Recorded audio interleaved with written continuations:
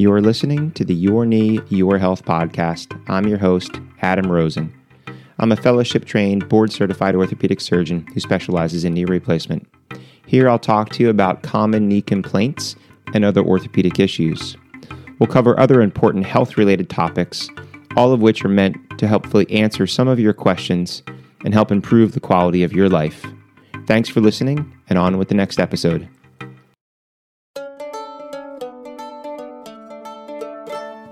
Hello and welcome back. I'm Adam Rosen, and you're listening to the Your Knee, Your Health podcast. In today's episode, I want to talk to you about how you can potentially lower the risk or chance that you're going to get a complication if you have surgery. Commonly in the past, people would talk about, or even your surgeon would say, see your doctor to get cleared. And, being cleared is really a bad term because nobody can be cleared for surgery. We can't guarantee that you're not going to have a problem. So a better way of describing it is, how do we optimize you or optimize a patient for a particular surgery? So there's really no way in a trauma setting to optimize you at that point. You missed the boat, because if you were healthier throughout your entire life and then had a traumatic event like a car accident and you came in for surgery, there's still risks involved, but your risks might be lower. If you make choices in your life to smoke, or you're overweight, or you have diabetes that's not under control, and then have a traumatic event that requires a surgery, you're much more likely to have a complication, such as infection, or poor wound healing, or a blood clot, or a bone not healing if it's a fracture. So you can actually make improvements in your health for that rare chance or occasion that there's an accident in your future. But when we have time for, what we consider a elective surgery, or I think what a better term is, a scheduled surgery, we can then optimize you prior to that scheduled surgery. Because doctors, we are constantly learning. It is a lifelong learning profession. And one of the ways that we do that is having typically these monthly, what's called an M&M. So an M&M is a meeting that discusses morbidity and mortality. And it is all de-identified in the sense that, we don't bring up patients' names, but it is a way of sharing the situation so that other doctors might learn from the errors or mistakes that occurred, and see, sometimes there's nothing that could have been done differently, and it was just an outcome, and we're always interested in how the outcome was handled or what happened. But typically, it always begins with, a 60-year-old person who's, overweight, uncontrolled diabetes, smoker, had this elective surgery and developed an infection. It's a really common scenario. So we want to optimize people. So as the patient, and the reason I bring this up to you is that some surgeons, I believe, are surgeons first and doctors second. I always say I'm a doctor first and a surgeon second. So I'm interested in people's health. I look at the labs and I look at their medical history with a lot of scrutiny, because I know that can cause problems if I'm not aware of those things, especially if those things are not well managed. And even, doctors, you can have a really nice doctor, but they may not manage, some of these problems well, or, maybe they're busy and they're swamped and, they just kind of didn't look as closely at some of these labs. And, I've had, primary care doctors, write okay for surgery. And then I've looked at it and said, whoa, no, time out. There's a reason I'm not going to do surgery. We have to do X, Y, and Z first. So I just want you to be aware, because some of these are things that, you can change, and some of these are things that you'll need help changing. But you have to ask yourself, what things do you have that can cause a problem? So are you an organ transplant patient? So we have a lot of organ transplant patients, and some of those patients do have severe arthritis that require a joint replacement. And there's a really high risk of infection compared to the normal population, because these people are on medicines to prevent the rejection. So patients just have to be aware. And there's always been a big debate, do you do the surgery when someone has a failing liver or failing kidney, or do you wait till after? Because if they have a bad organ, the complication rate's high. And if they get a new organ, but they're on immunosuppression, the complication rate's high. But for the most part, most people will wait until the organ is transplanted, because overall the patient is safer if they're managed well, but the risk is still there. And I have to let those patients know that, their risk is higher than other people, and this is why, and this is what happens if they get an infection or have a problem. Diabetes, and again, you should take care of your diabetes. I always tell people the surgery that I like the least is doing amputations, and typically it's somebody who was diabetic, not controlled, got an ulcer infected the bone, and now we have to amputate their foot. But it's the number one reason, uncontrolled diabetes, that is, the number one reason for amputation that's non-traumatic in our country, and number one reason for blindness. But it's sort of that silent killer. It's like high blood pressure. You don't feel high blood pressure until you have a heart attack or stroke, and by then it's too late, or end-stage kidney disease from uncontrolled high blood pressure. So you might not feel these sugars when they're running high in your system, but if we check it and see that, we have to get your sugars under control, because not only does it increase your risk of infection, but there's been studies that show it increases all complications across the board, even sudden death when we're doing these elective surgeries. So I get those patients back to their primaries, sometimes a nutritionist, and sometimes, if the primary is having trouble, some people are hard to control, getting them in to see an endocrinologist. Kidneys, know what your kidney disease is. If your doctor has told you that you have chronic kidney disease, why? Is it due to high blood pressure? Is it due to diabetes? Is it genetic? Is there something else going on? Because people that have kidney disease have an increased risk of complications, specifically infection and other things. So if we can fix it or control it, that's great. But if it's not fixable to normal, we just want to make sure that it's controlled and not worsening. And then the other things that, you might not have the ability to go back and change the past, but letting your doctor know, I did have a heart attack years ago, or I did have a stroke. That's important for them to know, because they might want to have you see a special doctor to get a special test prior to this elective surgery, so we can make sure that you're as safe as possible. Now, some of my patients have autoimmune diseases. They're seeing a rheumatologist, and there's a number of drugs that should be stopped because they can increase the risk of complications, infections, wound issues, and some do not have to be stopped. So it's good to coordinate that with your doctor and rheumatologist. Are you on prednisone? Because people that are on prednisone for chronic diseases sometimes need a stress dose. When we have stress, a bear chases you, or you have surgery, your body releases some of these natural prednisone chemicals. And if you're on a chronic prednisone, your body will not do that. So we have to give you that extra to make sure that your body responds to the stress of surgery. Depression and anxiety, and more than ever, this is really affecting a lot of people in the world that we live in. And there's been studies that do show that is common, especially after hip fractures, but after any surgery, you can get short-term, depression or feelings of depression or anxiety. It can be due to pain. It can be due to your loss of independence or reliance on other people. Sometimes the isolationism of can't go out and hang out with friends as frequently the first couple days. And if you have that talk to somebody, I always tell patients it's very normal to have a short-term episode of that after surgery, and it will go away. But if you have that chronically, it can be worsened. So it's always good to make sure that your therapist is involved, or family members, close friends are aware that you're having surgery, so that if those symptoms do get worse after surgery, that they can help you to make sure that it doesn't get further than that. Alzheimer's and dementia. Someone that has severe Alzheimer's dementia, we're probably not doing very many elective surgeries on, but occasionally, and even if somebody has mild dementia, Alzheimer's, sometimes anesthesia and just being in a foreign place like the hospital and some of the medications can worsen that. Sometimes short-term and it resolves, but sometimes worsens it and it's permanent. So you want to be aware of that. There may not be much that you can do to, change or prevent that, but again, making sure the doctor's aware. And the big thing that we look for is something called postoperative delirium, what sometimes was referred to as sundowning, and it's a postoperative change that can occur. I always tell patients, it'll be more scary to like me and their family and friends than them, because sometimes they don't recognize what's going on. And our way is just reinforcing the day and the time, because sometimes a little anesthesia, pain medicine, but also interruption in the sleep cycle can worsen that. Now, what about your lungs? If you have issues, COPD and emphysema, sometimes that can be exacerbated.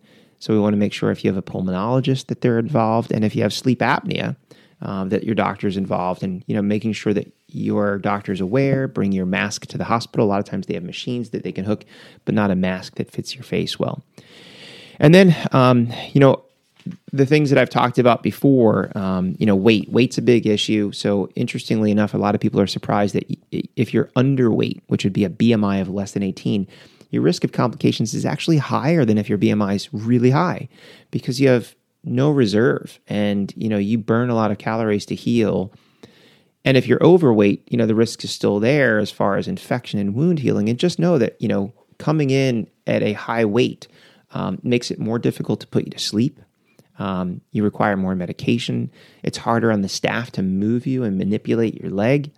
The surgery is typically longer, incisions usually bigger, wounds typically deeper, and all of that leads to an increased risk of complications such as infection and blood clots. So we try to optimize people by getting them to, lose weight to try to get into a healthy zone prior to surgery to minimize the risk of those complications happening. And also, if you're underweight, we got to make sure that we increase your nutrition prior to surgery to make sure that you have the reserve for healing. And if you're having difficulty with those things, again, the primary is a great starting point, but if not, seeing a nutritionist.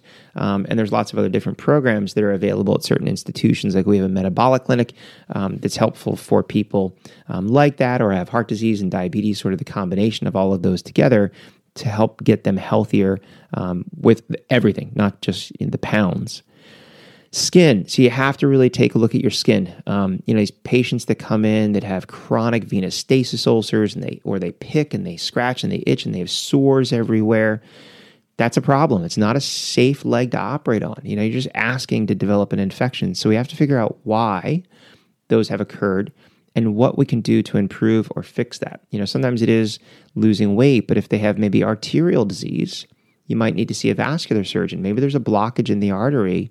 I've even had patients, if they have cats and dogs have fleas, they can come in with multiple flea bites. Some people just, pick. Also skin folds. We have certain people that have certain skin folds in different areas of their body, depending on whether or not you carry the weight in your belly or on your hips in front of your knees. And if you cut through a skin fold and try to get a skin fold area to heal, it's very difficult. So it increases your chance of infection. Vascular issues. If you've ever had a blood clot, family history of a blood clot, let your doctor know. Most patients are what we consider normal risk, not high risk. And there's no low risk patient for surgeries like knee replacement. But if we don't know that you had a history of a blood clot, we can't put you into that high risk category. And it may change how we treat you. So, being aware of if you've had a blood clot or a pulmonary embolus, and letting your doctor know so the appropriate tests can be ordered or the certain medications can be changed. Then heart disease. If you have a cardiologist or you've had a heart attack or a history of heart disease in the family, most people are checking an EKG, but there may be more tests that are needed for you. And then as far as, infections in the past, it's really good and important for us to know if you've had infections in the past with strange bacteria. So, people know about staph or staph infections, and the bad ones called MRSA, methicillin-resistant Staph aureus. Not everybody gives the antibiotic vancomycin to everybody, but we do use that in people that have had a history of MRSA. So if we don't know that you had it, 10 years ago at another hospital, we may not be aware. So it's always good to let patients or doctors know that if you had a MRSA infection in the past. And then any other things like, active cancer that, maybe still there, but being treated and maintained with a certain medication, that can increase your risk of blood clots. Or if you have underlying hematologic disorders, we want to be aware of that. And then other medical history things is, if you've had a history of a bad reaction to anesthesia, let the doctor know so they can inform anesthesia, just so everybody's aware at the time. Now, labs, I want to go over this and touch on this, but, you may not have a great understanding of it, but with the medical record now, you should be able to look at some of this stuff. And, when we look at your CBC, what's called it's basically the tests of your blood count, complete blood count. It looks at your white blood cells, which are cells that fight infection. They can be normal, which is good.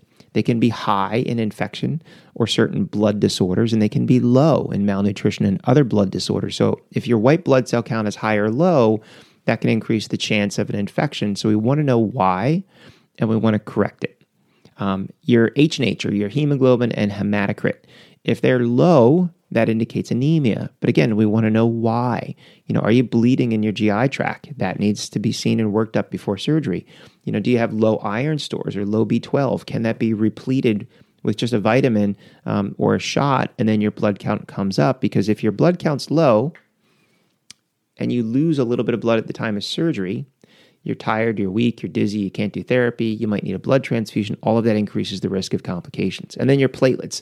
So these are these little cells that basically clot together to can block arteries, but also stop bleeding. So if you have low platelets and you have a surgery, which inherently causes bleeding, you might not be able to stop bleeding. So if you have very low platelets, we got to figure out why, and is there a way to correct that? Now, the other thing that we look for is your comprehensive metabolic profile, your basic metabolic profile. What we're looking at here mainly are your kidney disease and kidney function. Again, the creatinine is the big number we're looking at. And if your creatinine level is high, we want to know why, and is there a way to treat it? Because high creatinine is kidney disease and places you at risk for increased risk of complications. And then with the comprehensive, we're looking at a number called your albumin. And albumin is a level of your protein stores. And even if you're overweight, your protein stores can still be low. You can still be malnourished and overweight. But if your albumin's low, your risk of wound complication and infection is quite high. So we have to figure out why and how to correct that. And then diabetes. If you have diabetes, you should know what your hemoglobin A1C is. This is a number, which is a percentage. It looks at how much of these cells are affected by these high sugar levels floating through your bloodstream. And if it's over 7, your diabetes by definition is not under control. And although your risk of infection with diabetes is a little bit higher, if it's uncontrolled, it's even higher. And again, we got to make sure that that number gets fixed and corrected to lower your risk of infection and all other complications that could occur at the time of surgery. And if you can't do it with your primary, seeing an endocrinologist is the next best thing. And then liver disease. Some patients have liver disease, so we want to look at that if needed. Because again, if you have liver disease, that's where a lot of the products are made that help you stop bleeding, and you could have major bleeding issues if your liver has decompensated. Socially, you got to figure out, are you a smoker? Do you drink? Do you drink excessively? Because smoking can increase the risk of infections and wound complications and blood clots. So every doctor's different, but we typically try to get people to stop smoking forever, but preferentially at least for 2 weeks before, 2 weeks after surgery to lower the risk. And then alcohol, because we don't see it as much because patients are not in the hospital very long. But when patients used to be in the hospital even 2 or 3 nights, if they drank excessively, they can go through withdrawal, delirium tremens, and it was really severe. I've had patients in the past that would wind up in the ICU on ventilators from these reactions. So usually this can also cause issues with malnutrition. It can cause issues with increased risk of bleeding. So we want to make sure that, if you're drinking, we have to get that under control before you have an elective surgery. And then your level of function. If you are in pain and still active, that's okay. You should be able to recover well. But if you're very disabled, walker, wheelchair bound, and you're weak, there's a lot of stuff that you should be able to do or try to do or have to do prior to surgery to strengthen your muscles or get the joints moving to improve the chance of your recovery. Because if you come in very weak, it's going to be very hard, and you're going to have a very long recovery to get back to that level of strength that you need to get off of the walker or out of the wheelchair. Whereas somebody coming in with no need for an assisted device may go walker for a couple of days to a week, cane and off. If you're starting in a walker or wheelchair, you might have months and months and months of therapy ahead of you to get that strength back. So trying to start strengthening prior to surgery is extremely important. And then, medications. We talked about the prednisone and special medications for rheumatology that might have to be stopped. Anticoagulants. So if you're on a blood thinner for some particular reason, you have to get the doctors involved and find out, can you stop it? When can you stop it? Do you have to take something in its place? What's the risk of stopping it? And then narcotics. We know that a lot of people on chronic narcotics, even if it's not for the thing that we're operating on, those patients have a higher issue with pain postoperatively and complications and revisions, and no one's really sure exactly of the exact reasons as to why, but we try to do everything we can to limit and lower and wean them off of narcotics prior to these elective surgeries, so it lessens the chance of having complications with anesthesia and other things after surgery. And then of all the other labs, I always look at the vitamin D as in David. We've talked about this with osteoporosis because as an orthopedist, and we kind of have that own the bone push of we're looking. So if I catch people with low vitamin D, we're just looking at their overall bone health and might supplement that or replete that in the future so they can get the best potential for bone health and may need a bone density test in the future. So a lot of information. I think it's just important that patients know. And when I talk to people, if we're going to delay a surgery for something that's abnormal, I even have a longer discussion about specifically that issue they have and the issues that occur if they had a complication. So I go into the details of, hey, look, if we do surgery and these risks are high, and because of that risk, your risk of infection is high, and you get an infection, sometimes we can go back to the operating room and just wash your knee out and change the modular plastic part, close it back up, put you on 6 weeks of IV antibiotics, and sometimes the infection goes away. But if not, then we have to go back in and take all of the implants out. We got to chisel them off the bone, put you on antibiotics again for 6 weeks. And then if we can clear the infection, then maybe go back and now put another implant in. And I explain, you don't want to go through 2 or possibly 3 surgeries for an infection. And we know that the more surgeries that you have, the worse the outcome is as far as scar tissue and pain and stiffness. So it doesn't feel like a normal total knee. All of that could be due potentially to the fact that we didn't optimize you and lower your risk of an infection or complication, because these things that we saw ahead of time, we didn't take the time to hit the pause button and fix, someone that has bad uncontrolled diabetes or is overweight or has, some other modifiable, correctable risk factor. And now you're looking at all of these additional surgeries to fix this problem that may have been avoided. And I think once patients hear that we are not just delaying the surgery and saying no, but we're saying hit the pause button because we want to make you better and safer and healthier to prevent you from having to go through all of this stuff. I think patients sometimes understand it a little bit better, but it's good that you're aware of these things. Now, there's a whole bunch of articles and studies in our world. There's one that I'm going to put in the show notes, though. It's a really interesting joint calculation risk thing that is designed for patients like you. This is out of the UK, and you can go in and you can input a whole bunch of information, and it starts to give you a risk calculation for percentage, of what your risks might be, if you do have a joint replacement based on your health conditions, age, weight, things like that. So I'll throw that in the show notes, and then hopefully this helps make you more aware, and also helps you understand should you have surgery if it gets delayed, potentially to optimize some of these things that we talked about as to the reasons why and what we're looking for. So until next time, stay safe. You've been listening to the Your Knee, Your Health podcast. I'm Adam Rosen. Take care.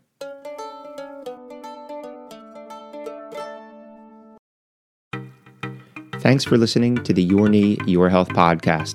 If you've not already done so, please subscribe so you'll be notified of future episodes. And if you enjoy what you're hearing, please take the time to leave a review. It helps other people like you find the show. I'm your host, Adam Rosen, and until next time, stay safe.